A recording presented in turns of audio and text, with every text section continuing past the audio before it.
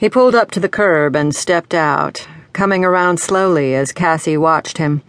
She was barefoot, one leg tucked under her as she slowly pushed the swing back and forth in the coming twilight. "Ty." Her voice was as soft as the light around her. "I didn't expect to see you back here." Ty shrugged. "I feel like I need to apologize for earlier." She tilted her head, that beautiful hair of hers brushing over one shoulder. "For what?" He leaned against the railing and faced her. They were alone, and little ears were far away right now. "For being a dick." She laughed softly. "When exactly were you a dick?" "This afternoon. You asked about how often we get to see Riley. I snapped at you." She pursed her lips and nodded. "Yes, you did. You also ignored me all afternoon." He tilted a smile at her. "Believe me, I didn't ignore you. I watched you. I couldn't keep from watching you." "That's a little creepy," she teased. "I watched you too. With Riley. You're wonderful with her." "I love her. We just don't get to have her often enough." Cassie's brows knit a little bit. He could tell she wanted to ask him for details, but was holding herself back. He could guess the reason. She was afraid he was going to snap at her again. "Come for a ride with me?" he asked. Cassie stared up at Ty, easily reading the sincerity on his face. He didn't play games like so many of the guys she'd known all her life. That was a little scary at the moment. She wasn't used to straight shooting and had no idea how to fire back.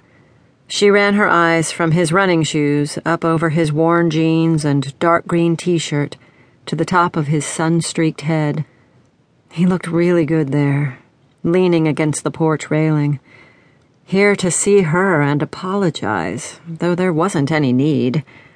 There was a tenseness between his eyes, though, and she could guess it didn't have anything to do with his supposed rudeness earlier today. "A ride to where, Ty?"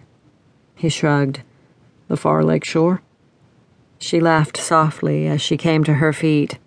"You want to make out in your truck, don't you?" The grin he gave her brought out his dimples. "Now, why would you think that?" She came closer, close enough to smell his fresh scent. She thought about the last time they were alone, and her body heated. She'd never felt like this around a guy before. It was a little unsettling. She slid on her new Keds. They were pretty comfortable for such plain little things. "Let me just tell Rick I'll be out." Ty groaned. "Your brother is going to kill me. I'm sure of it." Now she laughed out loud. She went inside to find her brother and Harmony curled up on the couch. "Hey, I'm going out with Ty for a little while."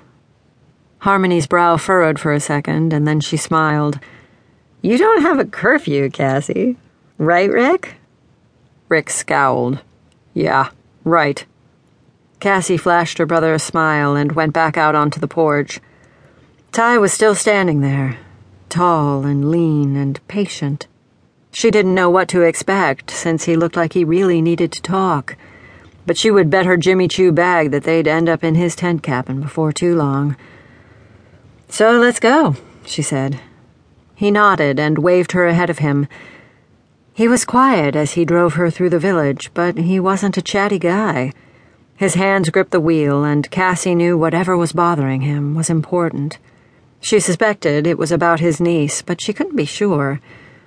No real friends meant no real heart-to-hearts about anything that mattered. She had no experience with sharing. "Thanks for coming with me," he said finally, breaking the silence. "I'm not good company, and my mom is a little tired." She smiled at his turn of phrase. "Not good company, huh?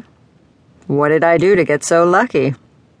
He laughed, his shoulders easing a little bit. "You're good for me. You know that?" That struck her speechless. She'd never been good for anyone. Not really. A good time, maybe, but she knew that wasn't what Ty was talking about. She fell silent like he was, as the truck made its inevitable way to the far lakeshore.